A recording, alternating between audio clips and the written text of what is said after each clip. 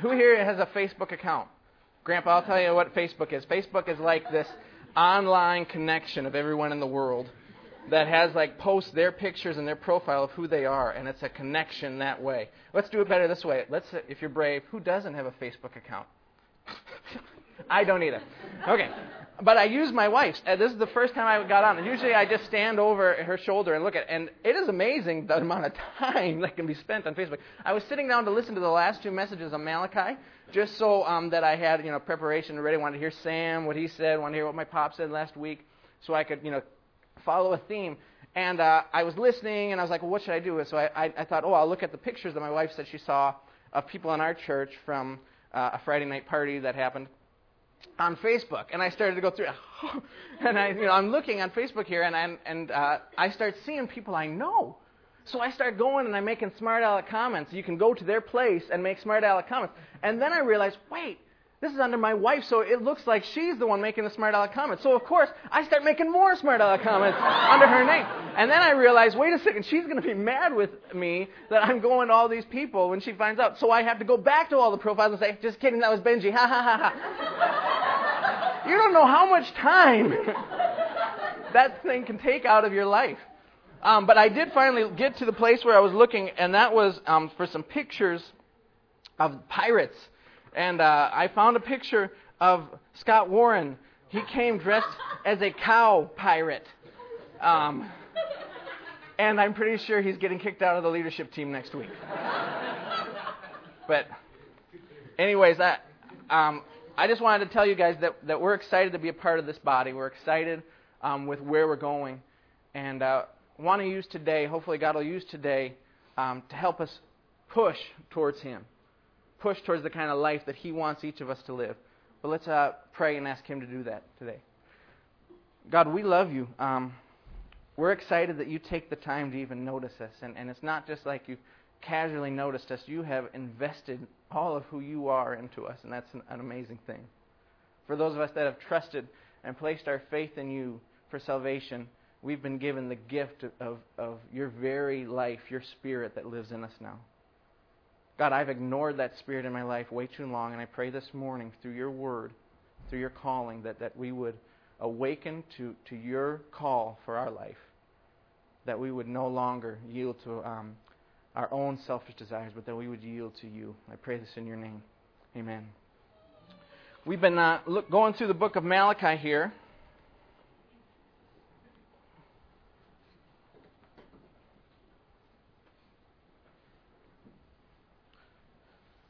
And Malachi is written to the children of Israel. And the children of Israel, we've even heard this morning, they make a lot of mistakes, don't they?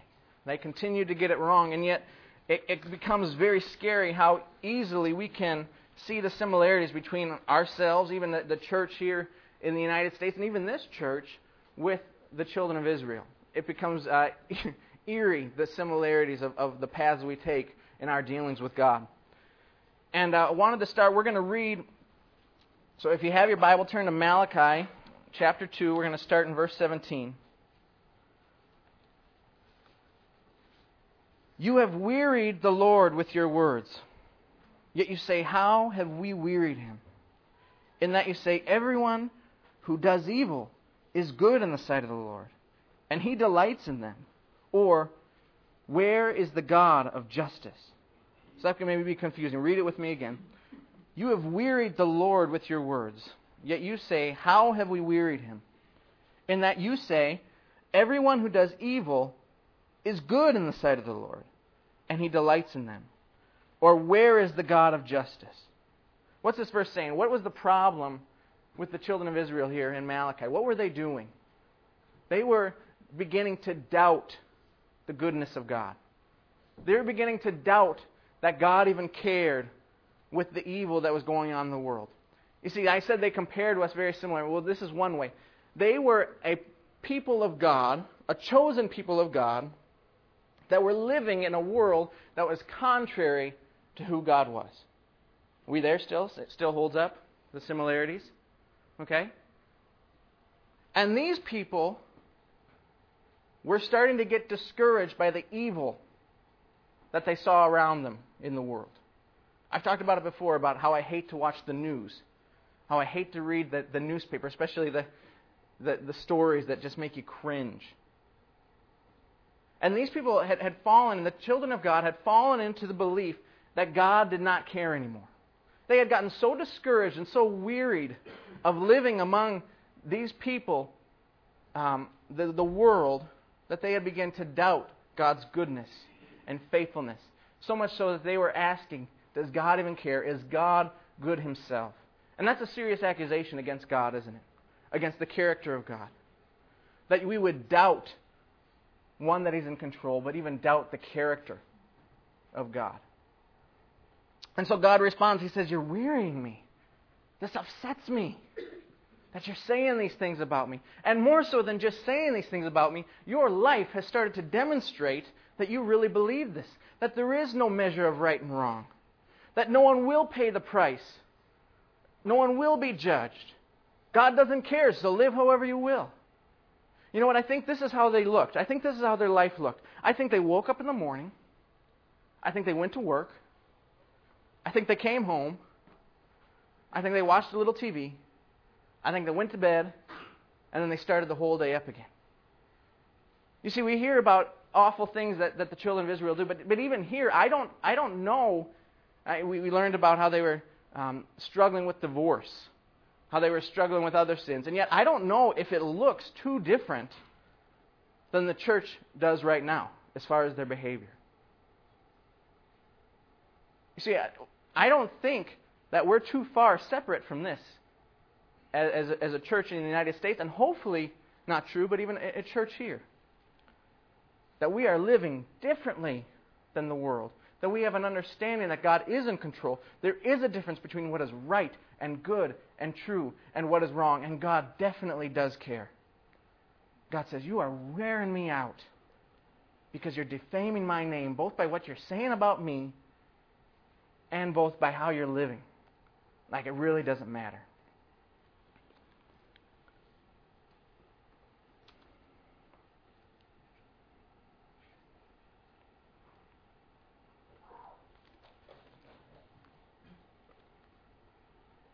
I had a chance to talk about the qualities of God. It was a few weeks ago now, a few months actually. And one of the qualities that I was given was the long-suffering of God. And we addressed this issue, that people are saying, where is God? Why do good things happen or bad things happen to good people? And we ran in some of these same questions, didn't we? Of what is God doing? Doesn't He know the awful things that are going around? Is it out of control? Does He care? And we addressed that in that meeting. We talked about the reasons and the purposes of God and why He's not just flying in and judging everything and conquering. But our God is a long-suffering God, wishing none to perish, but wishing all to come to His name. He has more people that He wants to know Him. He has more people that need to be transitioned from death into life. And so when we see God and it looks like, man, what is He doing? He's not coming in and conquering and judging and destroying all that is evil. Well, God is waiting lovingly with His long-suffering, His patience, waiting for those that will believe in Him, that will trust Him, that will come to Him. And yet, because of their circumstances, they were unable to see that aspect of God. He'd been long-suffering with them in their past. We learned that this morning. He continued to give them chances. And yet they had forgotten the character of God. And so, in their plea of, God, where are you? Why have you left us alone? Are you going to do anything about this? Are you going to intervene? God tells them in verse 1, chapter 3, verse 1, the ultimate way that He will intervene. Read with me.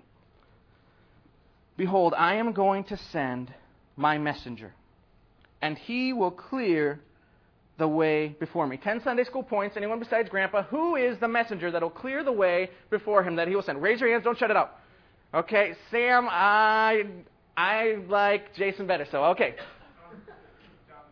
John the Baptist. This is talking about John the Baptist. Man, John the Baptist is talked about in the Old Testament several times. It talks about this guy that's going to be coming in front of Jesus. Oops, I gave the next question away. Coming to prepare the way for God Himself to come and roam on earth. And John the Baptist, man, how cool would it have been to have that kind of calling on your life. And it's funny because in the New Testament we read, there's very little that talks about him. We learn that he's a crazy man, totally intense on his purpose, totally devoted to following the Lord. And then we hear that he baptizes the Lord Jesus, and then the next thing we know that he's gone, he's dead, he's been killed for his faith and his belief, and then he's out of the picture. And yet here it is, beautiful, a calling on someone's life, that he will have the purpose of announcing God himself, announcing the promised one. You see, they were growing discouraged because we learned about the covenants this morning. And one of the covenants that was promised was that the Messiah would be coming. The one that would rescue Israel. And you know what? They got confused sometimes. They thought it was going to be a rescuing from captivity or a rescuing from the bondage of the rest of the empires in the world. And you know what? The truth is Jesus did come and offer that at the time he came, and yet they rejected him. But more importantly, the Messiah was promised to come to restore Israel to himself. Listen to the next part of the verse. And the Lord, whom you seek, will suddenly come to his temple. And the messenger of the covenant in whom you delight, behold, he is coming, says the Lord of hosts. We need to break this verse down. The Lord is coming. And there's a lot of views on what this verse means. The first part of the verse, when it says, behold, the Lord whom you seek will suddenly come to his temple. Most scholars, most people that are studying this think that is the first appearance of Jesus, when he comes to the earth. And that was fulfilled when he actually enters the temple itself and casts out the tax collectors. That is the fulfillment of the prophecy that the Messiah is coming to the earth. And then you break it up, and most people think that the next part of it is his second coming, when he will come again. Look into that for yourselves. That would be a good thing to study, because that gets confusing. And sometimes we read over that, and it kind of changes some of our understanding. So that would be a good thing. I encourage you to go home and study. What's this all about, second coming? I want to leave you just with that. But think of the power of this. And listen to the verse. These are people that are downtrodden, right? The children of Israel. These are people that are discouraged. We already said that. These are people that seemingly don't care anymore. And yet listen to the passionate way that it is spoken of how they feel about the Messiah. This is the Lord whom you seek. And then later it says, in whom you delight. So something inside of these people that have walked away from the Lord, that are discouraged with God, that are actually cursing his name, actually defaming his name and how they live and what they say, still longs and loves and desires for the Messiah to come. You see, there is something deep within them that has been placed there, I believe, by God himself, that is seeking for God to come and restore fellowship with him. I think that's just amazing, that they had a passion for the Messiah. Even more so than John the Baptist, we see, and we're going to learn this as we go through the Old Testament with Theron here, that Jesus, the Messiah, is prophesied constantly in the Old Testament. His coming is just, now that we have a perspective looking back on what they wrote, is just obvious. That they are telling forth of one that would come and save Israel. So much so that it gets down to scary details, stuff that's not just coincidence, but stuff that happened, way earlier in history is predicted, and then Jesus comes and fulfills it to the T. Even that, so that he born in Bethlehem. He was born in Bethlehem. And earlier in the prophets, we see that they said that. And now here is another proclamation that Jesus himself is coming to make things right. So the second part, and the messenger of the covenant in whom you delight, behold, he is coming, says the Lord of hosts. But who can endure the day of his coming? And who can stand when he appears? For he is like a refiner's fire and like a fuller's soap. He will sit as a smelter and purifier of silver. And he will purify the sons of Levi and refine them like gold and silver, so that they may present to the Lord offerings in righteousness. Then the offering of Judah and Jerusalem will be pleasing to the Lord, as in the days of old, as in the former years. Then I will draw near to you for judgment, And I will be a swift witness against the sorcerers, and against the adulterers, and against those who swear falsely, and against those who oppress the wage earner and his wages, the widow and the orphan, and those who turn aside the alien and do not fear me, says the Lord of hosts. So now they're reading about, hearing this, and maybe this isn't exactly what they were hoping for the Messiah to come, but here it describes Jesus as someone that would come and purify the nation of Israel. That would purify them of their sins. Now, who can describe what happens when we wash something? This is simple. I know this is elementary, but maybe it'll help me understand a little more. So, what happens if you have a soiled? It talks about the launderer soap. What happens if you have I just went out, slip and slide, muddy in the backyard. I have clothes. Now, what's the process? Someone be silly with me and entertain my thought. What happens? Really? Then I'll explain. No, someone volunteer here and help me. Anyone? Okay, I'll explain. Oh, Jason, go ahead. Put them in the wash machine and they become clean. Yes. Now, is the purpose of using the launderer soap to destroy those clothes that you had? No. The purpose is what? Is to make them as they once were. Right? Clean. Acceptable. What about in silver? Anyone know? This is something past me a little bit, but maybe somebody could explain what's the process that they used to do when they were to refine silver? Doesn't silver always come out of the mines nice and shiny like that right away? No. What's the process, Gramps?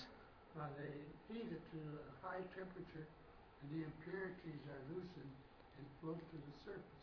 And they are skimmed off, and then possibly they repeat the process. Do you hear that? The heat allows the impurities of the silver to rise to the top, and they scrape off the nasty stuff that's going to tarnish the silver, and they take it away. They remove it. This is the beautiful part about the judgment that God will come back with on the children of Israel. This is His faithfulness to the promise. He is not coming back to the children of Israel on His second return to say, I'm done with you, I am destroying you. No, He is coming back seeking their repentance. And even after years of shaking their hands in His fist and rejecting His own Son, He will come back and He will seek to purify His people to Himself once again. Is that a good God? Is that a long-suffering God? You see, it would not be fun to be purified. It will not be fun to be judged. And yet, even in our own lives, God is not seeking to destroy us when He's longing to bring us back into fellowship with Himself, is He? Rather, He is seeking, even though it seems difficult to be underneath the discipline and hand of God, He is seeking and desiring the relationship to be restored to what it once was. And He longs for the purity that once existed in our lives to be restored. And with the children of Israel, He longs for them to repent. He will judge sin, it's clear. It's evident that those that have long shaken their fist in God's face and lived contrary to what He said was right will be judged. Make no mistake about it. Sin will not go unpunished. And yet even in the judgment of God is His grace, isn't it? That He is willing to have those that He loves come back to Him. He says He's going to be, in verse, I believe it's verse, let's see here. Verse 3 He says, He will purify the sons of Levi and refine them like gold and silver, so that they may present to the Lord offerings in righteousness. Darren, why is it important that He would choose the sons of Levi to purify? What was their role? I know I'm putting you on the spot. They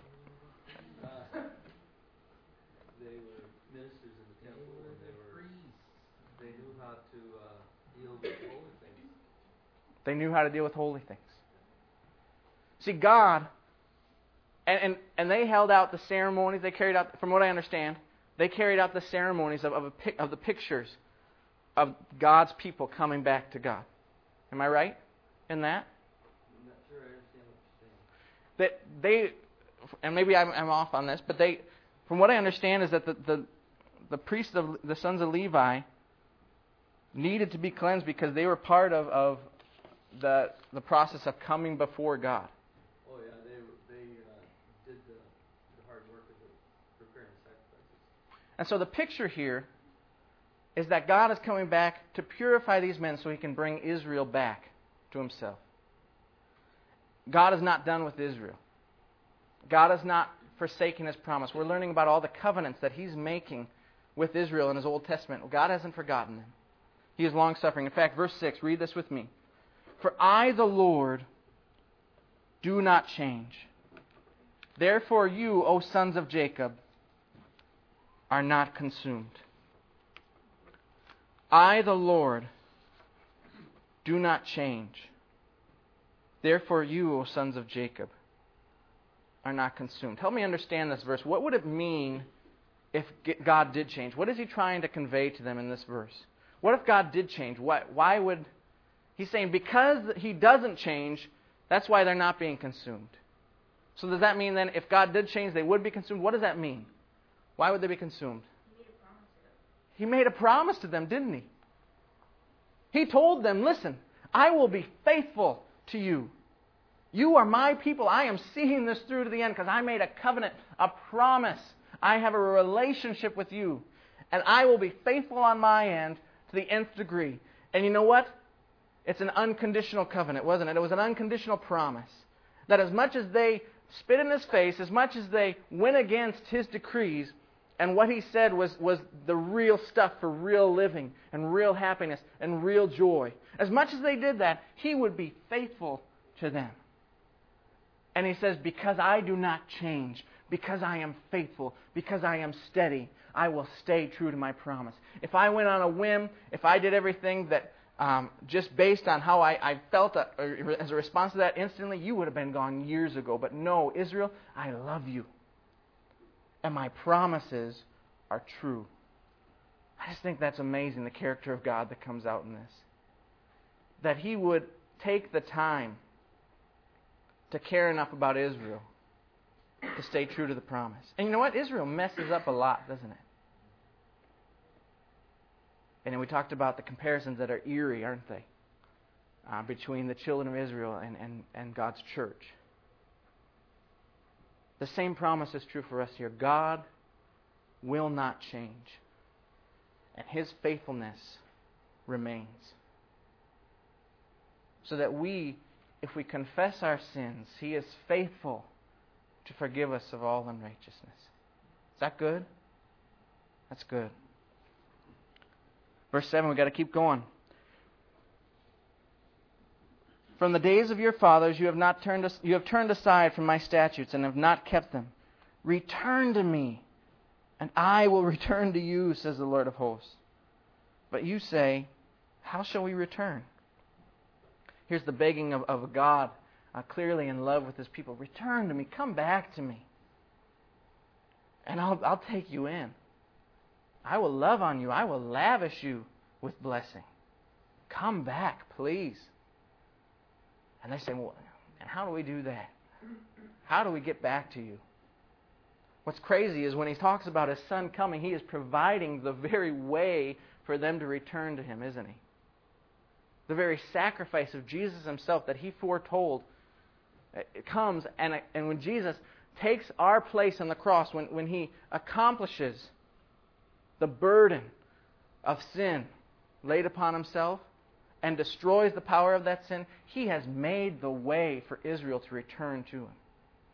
Because now God can forgive. Now God can say, listen, when I look at you, Israel, I see my Son and His sacrifice and His holiness. And I don't have to look at your sinfulness because you've been forgiven.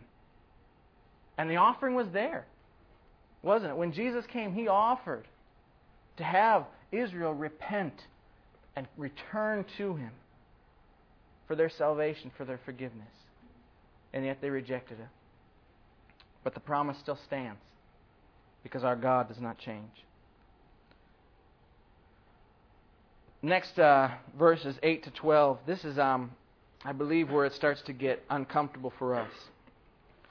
The whole title of the message, Aaron Harlow was talking to us as a group as we're trying to decide what do we want our messages to look like, and he was encouraging us to make sure that there's at least one theme that is seen throughout the message so that we can go home and understand what was spoken about that morning. And the whole concept of this message I want to present to you is robbing God is the concept that we want to get out today. Robbing God. I want you to read these next verses with me if you could. Starting verse 8. Will a man rob God? Yet you are robbing me. But you say, how have we robbed you? In tithes and offerings. You are accursed with a curse, for you are robbing me, the whole nation of you. Bring the whole tithe into the storehouse, so that there may be food in my house. And test me now on this, says the Lord of hosts, if I will not open for you the windows of heaven and pour out for you a blessing until it overflows. Then I will rebuke the devourer for you, so that it will not destroy the fruits of the ground, nor will your vine in the field cast its grapes, says the Lord of hosts. All the nations will call you blessed, for you shall be a delightful land, says the Lord of hosts. They ask him, God, what are you talking about? How are we robbing you? Well, set up in Israel were tithes and offerings. And Ethan talked about this a while ago, the concept of the tithe. When you think of tithe, sometimes some of the teaching that has been heard has been, well, the tithe is just 10% of my income. I give that to the church. I'm good to go. Well, back in the days of Israel, it wasn't as simple as that. 10% was just scratching the surface as far as what was required of their physical income to be presented to the Lord. Lots of different studies have been showing on that. And what I read getting ready for this was that on a given year, depending which year it was, it could be up to 43 to 47% of their income for that year was required as a tithe offering to the Lord. They had the regular tithe that they were required to give. They had additional tithes on top of that they were required to give. They needed the animals for the sacrifices, the peace offerings that they were required to give. It was a significant responsibility. And burden might be the wrong word, but a lot was required of them in this covenant as far as financially means. And they were robbing God in that they were gypping God with these tithes. The requirement for an offering was to bring an unblemished lamb, or if you didn't have a lamb, an unblemished, was it a dove? And yet they were coming with the crippled lamb, the one that could barely walk, the gimpy one in the corner that no one petted.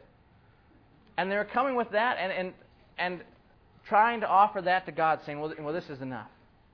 They weren't bringing the full tithe. They weren't bringing the whole offering. But more so than that, than the amount that they were gypping God out of, was a heart problem, was a heart issue, where they had gone away from what the whole tithe system was about anyways. The whole thing wasn't about money. God doesn't need your money, does He? I mean, don't get me wrong, but God doesn't have to have your money to survive and be happy, does He? But God chose the money because that is such a connected, for whatever reason, so connected to our motives and connected to our heart attitude that He chose the money aspect of it and said, listen, children of Israel, I have done so much for you. I love you. Here's a way that you can show, practically as can be, your love, your devotion to this covenant that we've made to one another. Bring your tithes, bring your offerings to show this heart attitude of your love for me. You know what? They were gypping God out of it. They were robbing Him. They were taking it away. We just got done with a study about money. And I'm frankly glad it's over. Because I learned a ton about my responsibility with my money and what God requires. But I want to go deeper than just the money, because the money is just kind of a symptom, isn't it? It's really kind of a hard issue when we rob God. And I hope we can see how this relates to us. I want to show you, I thought it would help if I gave you an example of how I feel like I rob God on a regular basis.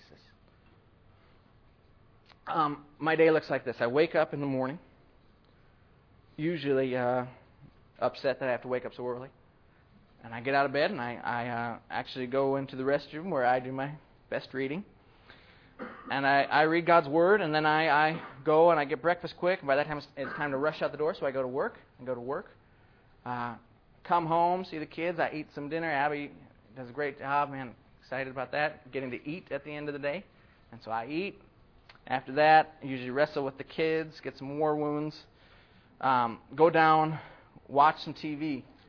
The whole time, by the way, after I get home battling this nagging issue of, well, should I go be with the kids or should I go read about sport news on ESPN.com? So there's always this tug of what I want to do versus what I should do or whatever. But I usually, because I'm afraid of the wrath of my wife, just kidding, honey, go and end up spending time with the kids and the family. Oh, and then I watch some TV. We put them down. We watch some TV. Then I go to sleep. And that's how I rob God. That's how I take from God. And you say, well, wait a second, that sounds like a pretty normal day. And you got your Bible study in the morning, right? And so seemingly, that's just a normal day, right? That's just a day lived. And yet expressing, if I can go deeper in that story and express the motive of my heart as I live daily my life, to show you why I'm robbing God. Because a lot of times when I wake up and I read and I get out the door and I go to work and I come home and I do it again the next day, a lot of times it becomes monotonous. And you know what? I start to forget about why I'm living and what I'm living for and who has ownership over my life. And I live and I do all these appearingly good things, right? And yet when I'm living unintentionally, when I'm living without the sole purpose of glorifying God with my life, with my actions, with every ounce of my being, I've robbed my God. You see, God does not require from you just to put in a few minutes here and a few minutes there, to go to church Wednesday night, go to church Sunday morning, do a little Bible study, and then, hey, you're good to go. That'll help you. That's not what He requires of you. You see, God requires all of you. It is not enough for us to exist.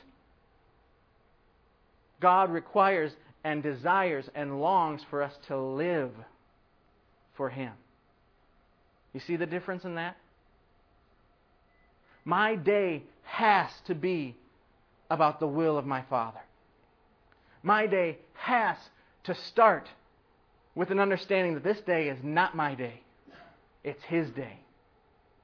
And so that everything that comes into my way, from what I eat in the morning, to what I'll think about when I'm in the shower, from how I'll respond to people at work, to what I'll decide to do after I get home from work, all of that has to be filtered through God's calling on my life. And you know what? God has called those that have placed their faith in Him to something much higher than just existing. You see, if you've allowed repetitiveness and comfortableness and doing it again, living in this world to dominate your life without becoming an intentional follower and disciple of the Lord Jesus, you are robbing God. Because it is not your time, it is His time. And this has been rocking my world, that God has laid out for me 70 to I hope more years, for which here on this earth I can show Him that, God, it's not about me, it's about You. You see, it goes far past just whether I give a few bucks here on Sunday morning, doesn't it? It's much harder than that. It's much deeper than that.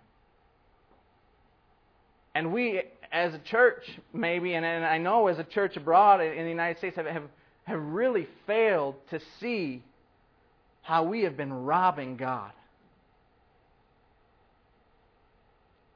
Listen to the picture of what happens if we were to get serious about God's calling on our life, if we were to understand who owns us. Listen to what could happen.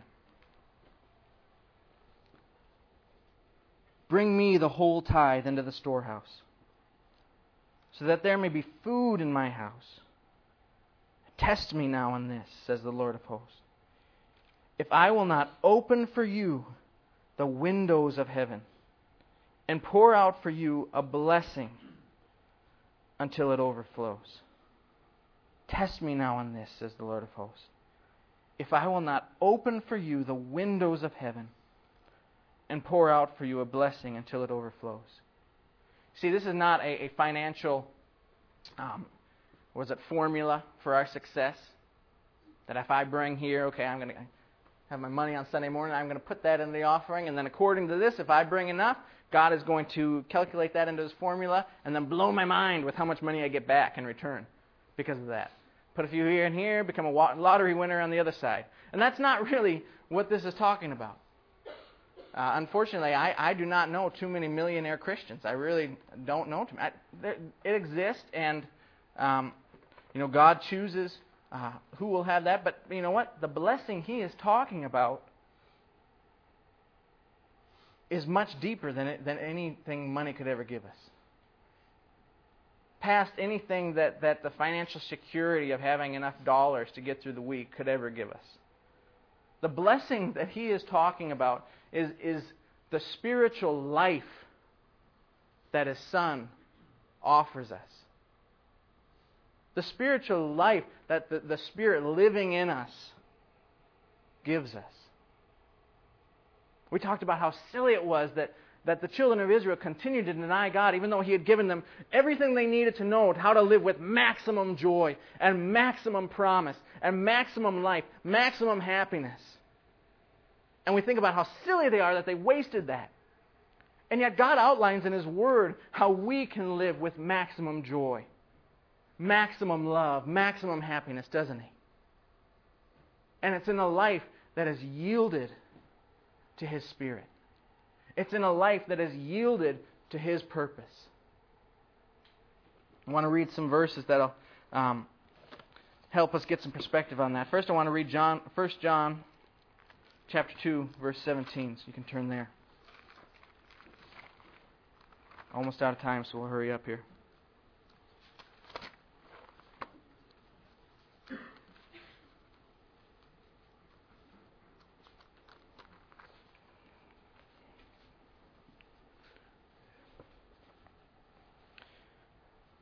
Verse 17 of 1 John 2. The world is passing away, and also its lusts. But the one who does the will of God lives forever. 2 Corinthians 5.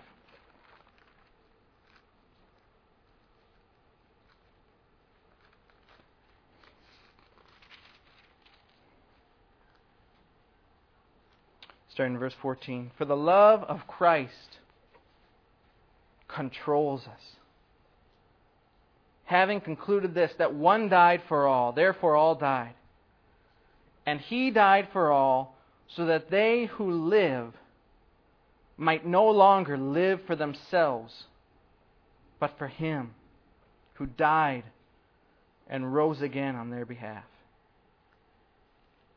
That they might no longer live for themselves, but for Him who died and rose again on their behalf.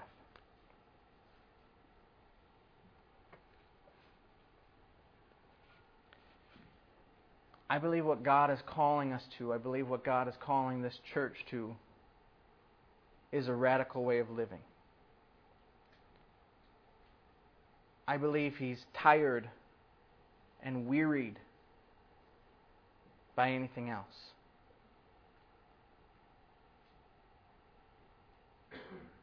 I am real excited about this body. I'm really excited about the relationships that God has blessed me with in this body.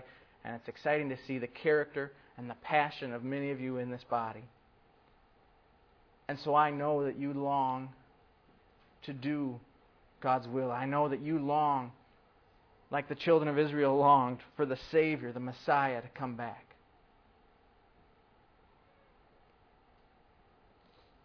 And yet I have to challenge us that I feel like we've been robbing God in how we've been living. I know that I've been robbing God in my motives and my intentions and how I live. And He's calling us to more. He's calling us to better. And the challenge of today is that God will reveal to us what we're missing. That we will take Him at His word when He says, listen, I want to bless you so much that you will be overwhelmed with what I got for you. Practically, how does it look? I believe it looks a minute to minute, second to second, yielding to God's Spirit in our life. I think it looks like praying 6,000 times a day over every little decision we make. No, that sounds tedious. That sounds anal. That sounds like we have some compulsion. No, I think that's what it is. I think that's what it looks like. I think it's living so intentionally that we say, God, is this what's going to honor you? I think it's next time that I say, man, God, I don't really feel like giving attention to my wife and to my kids. I feel like doing my own thing. I think it's at that moment saying, but God, you own my life. You own what I need to do. My life is not my own, for I've been bought with a price. And if our church decided together, you know what, God, we're going to do that. Because you are true, you won't change, you've been faithful, you continue to be faithful, you're not leaving us here, though we seem discouraged, you're coming back to get us. And we want your best. We want what you have for us. I believe God will bless us so greatly that we won't understand what hit us. We talk about wanting to change Dubuque. I think God wants to change Dubuque through us. And He wants to start by changing this church into a beautiful, lovely picture of those that are called for His purpose. What's the verse in Romans that says, for we know that all things work together for good, for those who love Him, for those who have been called according to His purpose? Is that right? Let's get serious about living for God and not for ourselves and just enjoy what that'll mean. Practically, that's hard, so let's talk this week with one another what it's supposed to look like. Let's pray. God, this kind of living is not easy.